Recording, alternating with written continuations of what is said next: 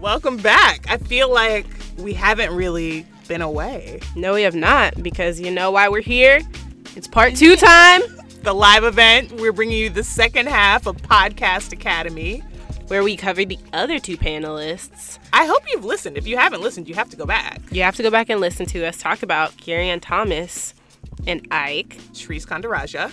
Yeah, and the 2 processes they talk about that are pretty much the same, but different because they help you get through the creative process. Yes, how to make it through the dark forest, survive a creative crisis of confidence, and how to put your story together. So we're going to talk about Michael Garofalo, who formerly works with StoryCorps. He's a Peabody winner, and hearing him speak was phenomenal. Yes. It was also very interesting. You can tell that he's done voice work in some way, but he talks about finding your sources, right? But beyond Google, because Google can be this very dark, deep spiral into the internet.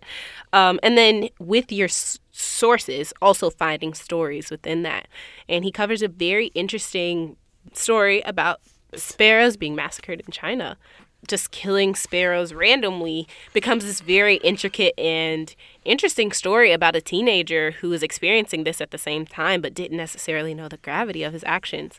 And I think it speaks to the larger picture of finding something you're interested in, then really honing into it. Let's hear it. One of my favorite things to do as a producer is to bring voices from the past alive. I love telling stories about hidden histories, forgotten histories, or players in a historical event that you may not have ever heard from before. I love bringing people into a moment or a time or a place that they haven't experienced. I think there's a magic in that that's really unique to audio, actually. And so tonight I thought I'd talk about a pretty unglamorous part of making that magic, which is finding somebody to tell a story. If you're not going to tell it yourself, which is, in my style, it's not. I've always done first-person stories. I did that at StoryCorps. That's what I'm doing at Kickstarter, and it's what I'm doing with my new project about animals, which is called Just Animals. So if I can't find somebody to tell a first-hand account, I'm probably going to kill the story. I'm just not going to do it. And as an aside, that's another big part of my process is killing stories. I probably kill about 5 out of every 6 stories that I start. That's part of the key to doing really good work is being really critical of yourself and your own ideas. But anyway, so I love the challenge of trying to find somebody who took part in some obscure historical event. I once found one of the 3,000 people who were at the last Brooklyn Dodgers game at Ebbets Field in 1957. I found survivors of the worst school disaster in U.S. history, which happened in 1929 in rural Michigan, even after being told by a historian that nobody was alive who could talk to me about it. And tonight, I'm going to play you a little bit of a story from Just Animals that had a hard-to-find storyteller, and then I'll pull back the curtain on that long journey to getting the interview. And this is a work in progress, so I've never played it publicly before, so go easy on me. The story goes back to 1958, when China declared war on sparrows. Those little brown birds you see hopping around everywhere. Those guys. You've seen them? Yes? Okay. So has anybody ever heard of this before? No? Okay. So it was part of Mao Zedong's Great Leap Forward, which was a series of campaigns that were meant to rapidly modernize China and boost things like agriculture, manufacturing, and public health. And as part of that last thing, they had something called the Campaign to Eliminate the 4 Pests. And the 4 pests were mosquitoes, flies, rats, all makes sense, right? And sparrows. The argument was that sparrows ate a lot of grain, and they were threatening the human food supply, so we had to wipe them out. As we learn over the course of the story, this was not true, actually. So the idea was that everybody in China, it was a mass mobilization campaign, was supposed to take part in this. So this was like a full-on war on sparrows. And I remember sitting in a coffee shop with StoryCorps founder Dave Isay and telling him about this story, and he laughed and said, "There's no way you'll ever find somebody to tell it." And that's all I needed. 1958. I was 16 years old, and I took part in the sparrow eradication campaign. So that is Sheldon Lau.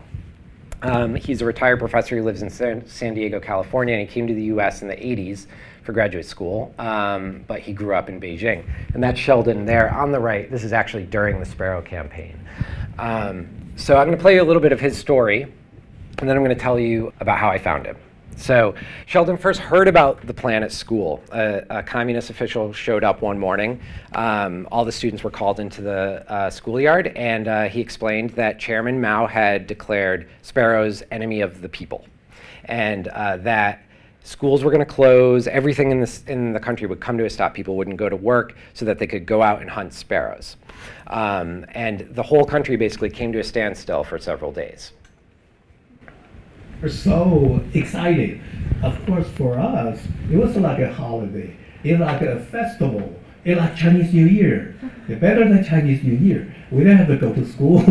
You could spend time, hanging around, killing birds. So remember, the goal here was to wipe out all the sparrows. So you could destroy their nests, you could crush their eggs, you could poison them or shoot them, and people did all of those things. But if you were going to pick them off one by one, that was going to take way too long. So what they needed was a strategy where they could kill tons of birds all at once. So they came up with something, and it was basically just to keep the sparrows flying. Whenever they try to stop on the roof or stop on trees, people would make noise to scare them away. The birds got so tired they couldn't fly anymore, so they would be exhausted and they would die. You use anything you could find to make noise, like heating, dustpans, cooking pans, music instruments, anything that could make noise. And school actually gave us firecrackers to scare them away. Most people were on the streets all day, from early morning to sunset. Hundreds of thousands all out on the street. It was so noisy. It was like in the ballpark, in a stadium when someone hit a home run. It was deafening. And the birds, after half day, many of them started falling from the sky like stone. And they claim 400,000 sparrows were killed in 3 days. This killing sparrows, today you think it's so stupid. It's ridiculous. Yeah? How could people be so naive to be convinced that sparrows were enemies? But in Beijing, almost everybody joined this campaign. Even the scientists in Chinese Academy of Sciences, many of them bird specialists. So you would assume they knew better. But during that crazy period of time, even they didn't agree, they wouldn't dare to speak up.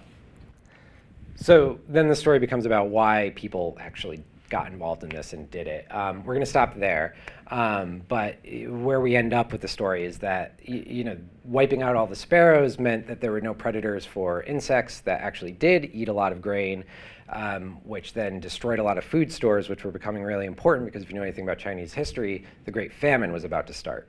And so 40 million people died over the next few years. And so it's sort of a tale about hubris and nature. But let's talk about how I found Sheldon. So this is what I started out with knowing, okay? This event happened in China 60 years ago. So the person I was going to find would need to have been a kid at the time, right? They would be in their 70s or 80s now. To still be around and to be able to talk about it. And for me, the person would have to speak English because I don't like to do translations. There's just something about the actual act of dipping down the real voice that I don't like aesthetically or sort of philosophically. So it would need to be somebody who could speak English. Here's what I didn't know: the names of anybody involved, because it was just everybody in China, right? And if I found somebody, would this event have even meant anything to them? right? Like, would it have any significance? Would they remember it, or would it just be like, yeah, that was this weird thing I did when I was a kid? So step one was Google. And if you take anything away from my talk, please take this away. Google can only take you so far. It is not how you're going to find most of your stuff, okay? It got me nowhere, but it's still where I started. Search terms are really important with Google. It's not just searching Sparrow War participated, right? Like what I would do is I would search, in quotations, first-person statements. I remember killing sparrows. I took part in, that sort of thing. But, actual things that somebody might say in an interview somewhere that might pop up.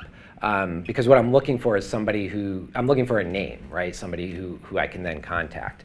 I did find a couple of, other pieces in other publications that talked about this, but they were mostly just regurgitating the same facts over and over.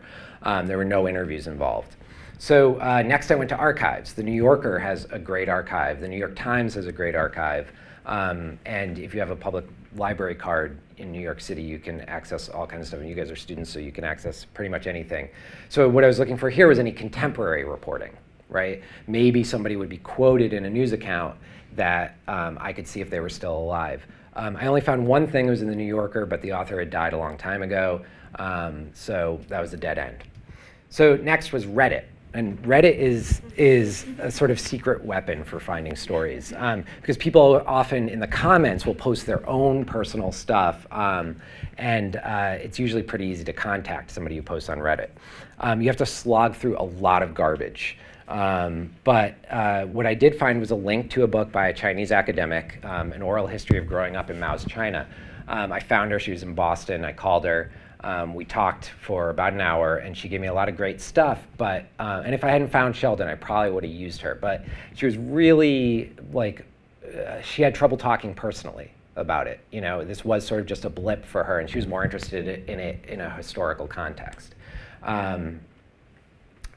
So after Reddit, I realized that I had to go a lot wider than just the Sparrow War, right? Like looking for somebody who took part in that wasn't going to get me anywhere. So instead I just said, all right, I just need somebody who was the right age, who lived in China at this time, mainland China. So, so that's what I did next. I went to social media, and I just posted a call out. And I actually got a pretty good lead here. This led me to a young woman who's a translator in documentary film, who's from Beijing, but she lives in Toronto. And her parents were the exact right age, and she was about to go back to Beijing, so she was going to interview them for me. But it was going to be in Chinese, and and they told her over the phone that they didn't really remember much. So I was going to do it anyway, but it really was a dead end. So next, and this is a quick little anecdote. I once was I'm on some radio listservs, and somebody once posted something that was like, hey guys, I need to find somebody. I know the guy's name, I know what town he lives in, but he doesn't seem to have a social media profile. Any ideas how I can get in touch with him? So only people like over a certain age are gonna laugh about this. And so I wrote to the guy, and I was like, call 411. Like, you know his name and you know what town he lives in. You can get his phone number really easily. So that was the next thing, is pick up the phone. And I just started making calls. I used Trello. Does anybody use that? Just to organize my work. And so I started calling senior centers in neighborhoods in New York City where there's a large Chinese population. And I was going to go visit them. Found Sheldon in the meantime, though. I called the Asia Society. I called the Chinese Cultural Council. I called all the major universities in New York, including NYU. I called the modern languages departments, and got on email listservs and that sort of thing. All of which got me nowhere. But you've got to do it, right? This is the process. And then lastly, I got lucky. So, whenever I'm working on a story, I read really deeply, way wider than I would just for like the narrow bit of the story that I might tell. And I picked up this great book called Sparrow by Kim Todd, and in it she quoted this guy named Sheldon Lau. And I went to the bibliography, I found the name of his book, I found the publisher, and wrote to them. And then I just wanted to show you sort of the email exchange of how we got here. Basically, on the phone, and you'll get this a lot. They were like, well, we don't hand out, people's contact information, so all you can kind of do is give them yours and hope they get in touch. And then you can pester them until they do. So as you can see, Sheldon had retired, so she didn't know if she could still get in touch with him. If you look at the second paragraph in the top email, this is where it gets good. So I understand that you can't give out contact info, but if you tell me where his last position was, I've found sometimes the department administrators can contact emeritus professors easily. I'd be happy to take that route. She doesn't respond. So later that day, I write back, hi Carol, some Googling has turned up a recently retired professor at UC San Marcos named Sheldon Lau. Is that your author? And she writes back and says yes. Then finally, she hears back from Sheldon, and he's excited to do it. And I actually flew to San Diego and spent a couple days with him. And that was that. And he was the only storyteller I needed.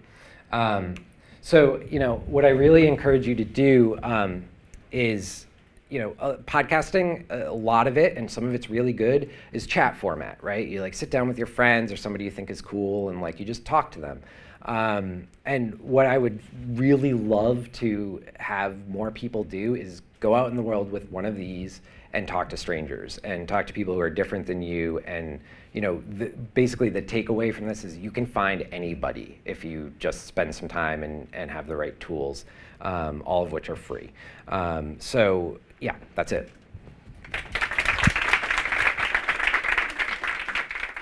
What I appreciate about, so this happened when we heard Carrie Ann speak, and I had this realization, audio producers are like writers. Yeah. And listening to Michael talk, I was like, audio producers also have to be immune to no, just like film producers and any other kind of producer, right? Of course. You got to be able to hustle and not take no for an answer.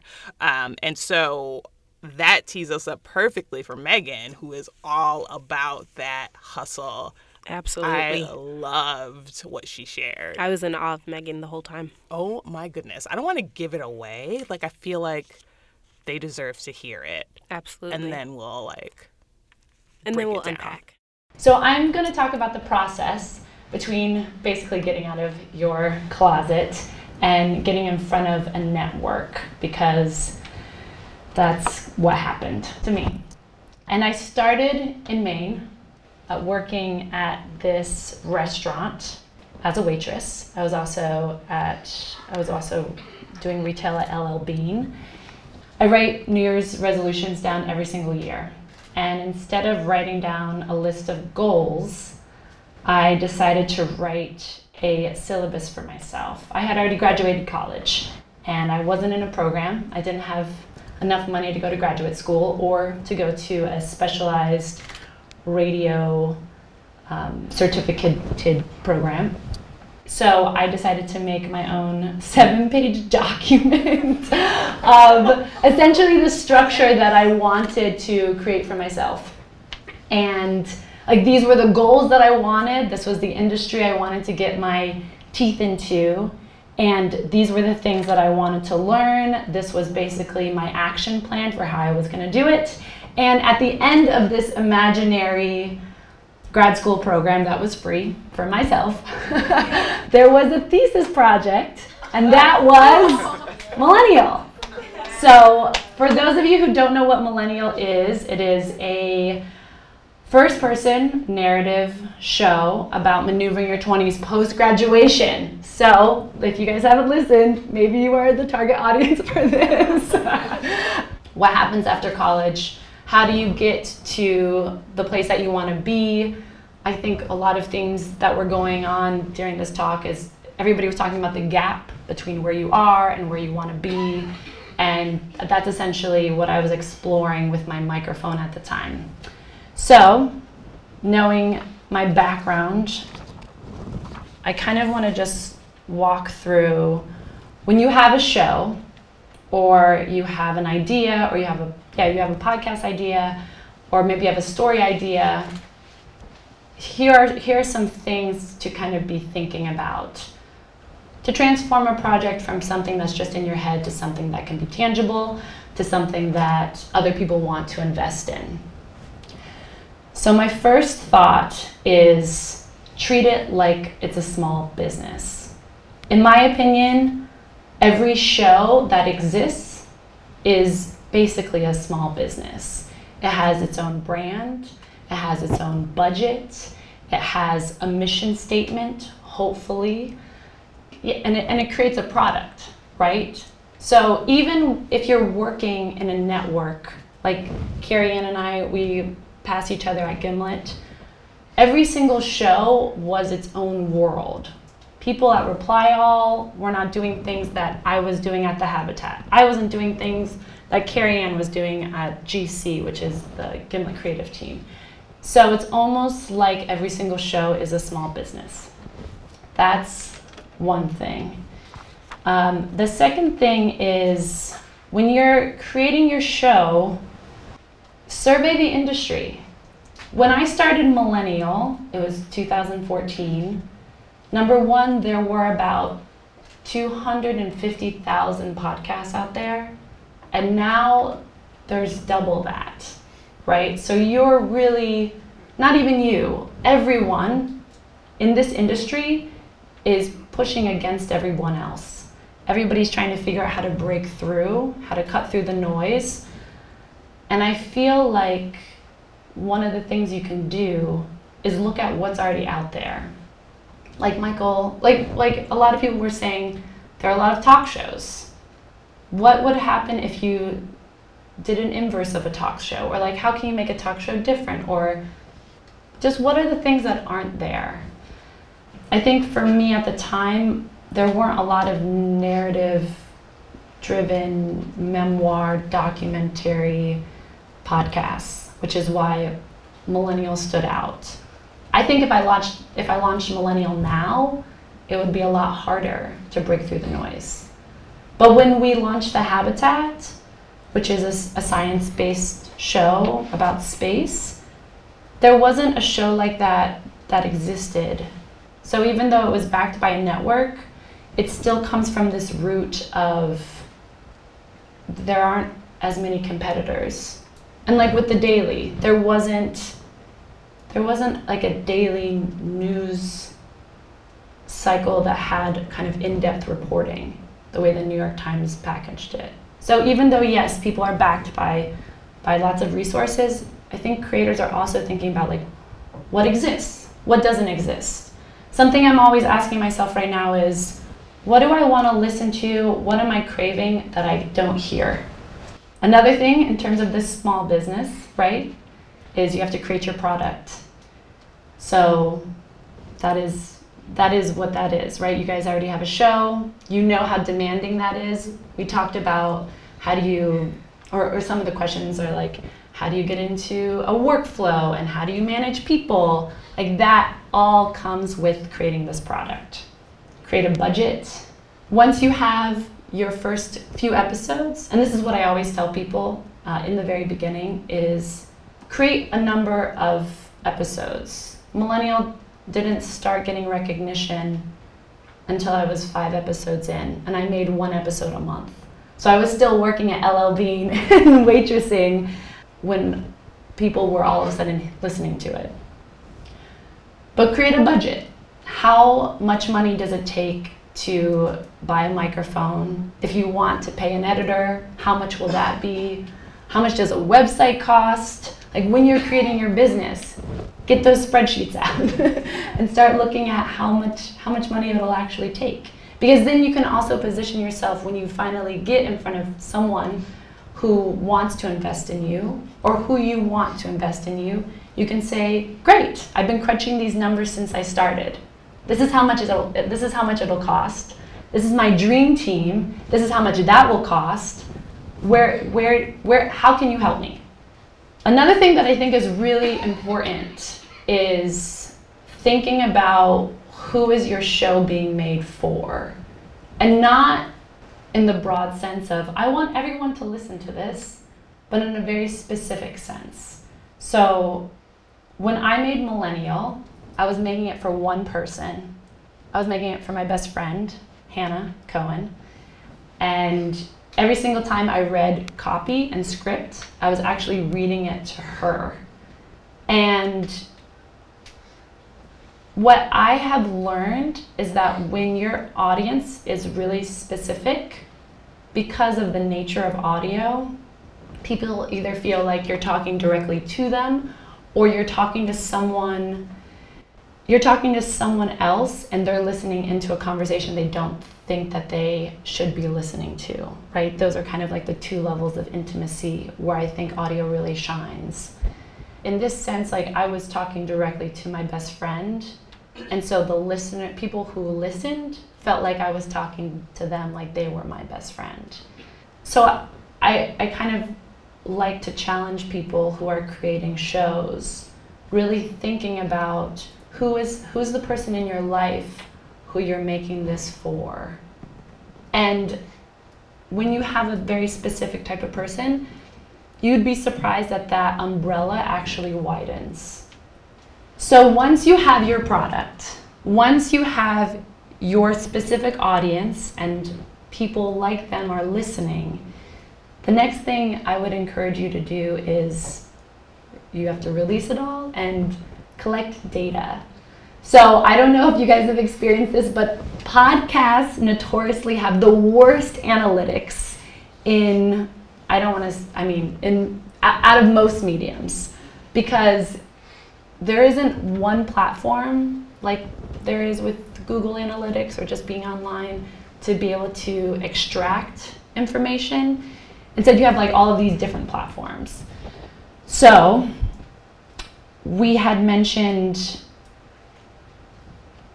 I think, social media. Like, how do I balance social media with making this product?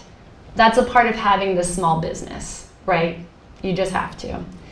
When you are creating your website, have Google Analytics linked, start collecting this data across whatever your RSS feed is collecting, but then also what your social media is collecting, and create a presentation with it. So basically you have a product, you're pitching to people that you have an audience. Even if it's really, really small, it doesn't matter. Like the point is that you know. And then how do you present it in a way that will make someone regret saying no?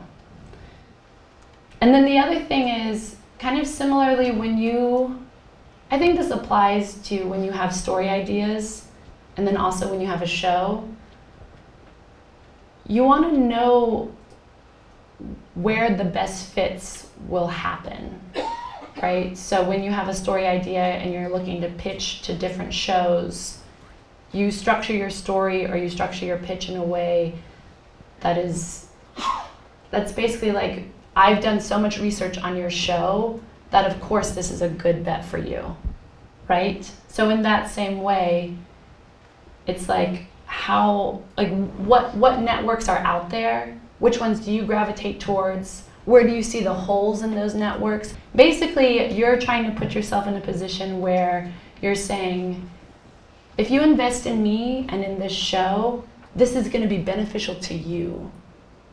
And when you pitch them, when you get in front of people and you pitch them, one thing that I heard, it was actually on the Startup podcast. It was Chris Sacca was telling Alex Bloomberg like how to pitch. And one thing that he said that I have just sunk my teeth into and kept in my pocket is when you're talking to people, you have to have a vision that is beyond their seats. It's beyond them. So you have to feel like a fast-moving train, and if they don't get on it, they're just going to miss out. And that's also knowing what it is that you want. And then, I'm corny, but you gotta love it. Because at the end of the day, it's going to be you in a dark room, going through the dark forest, maybe by yourself. And if you don't love it, it won't be worth it. Thanks. So Megan is my hero. Yes! I absolutely adore her. I also want to talk about how after her presentation, I go up to her and I say, "What's your zodiac sign?" She says, "Guess." I said, Virgo. She said, how did you know? Yes. You are a queen. This woman created an entire a 7-page syllabus For her for life. her life, for herself. Yes. In which, you know, in meta, all this type of stuff, she was manifesting what she wanted, but she was giving herself a very strategic step-by-step, this is what we're going to do This is over what I the need to next learn? This is what I need to learn.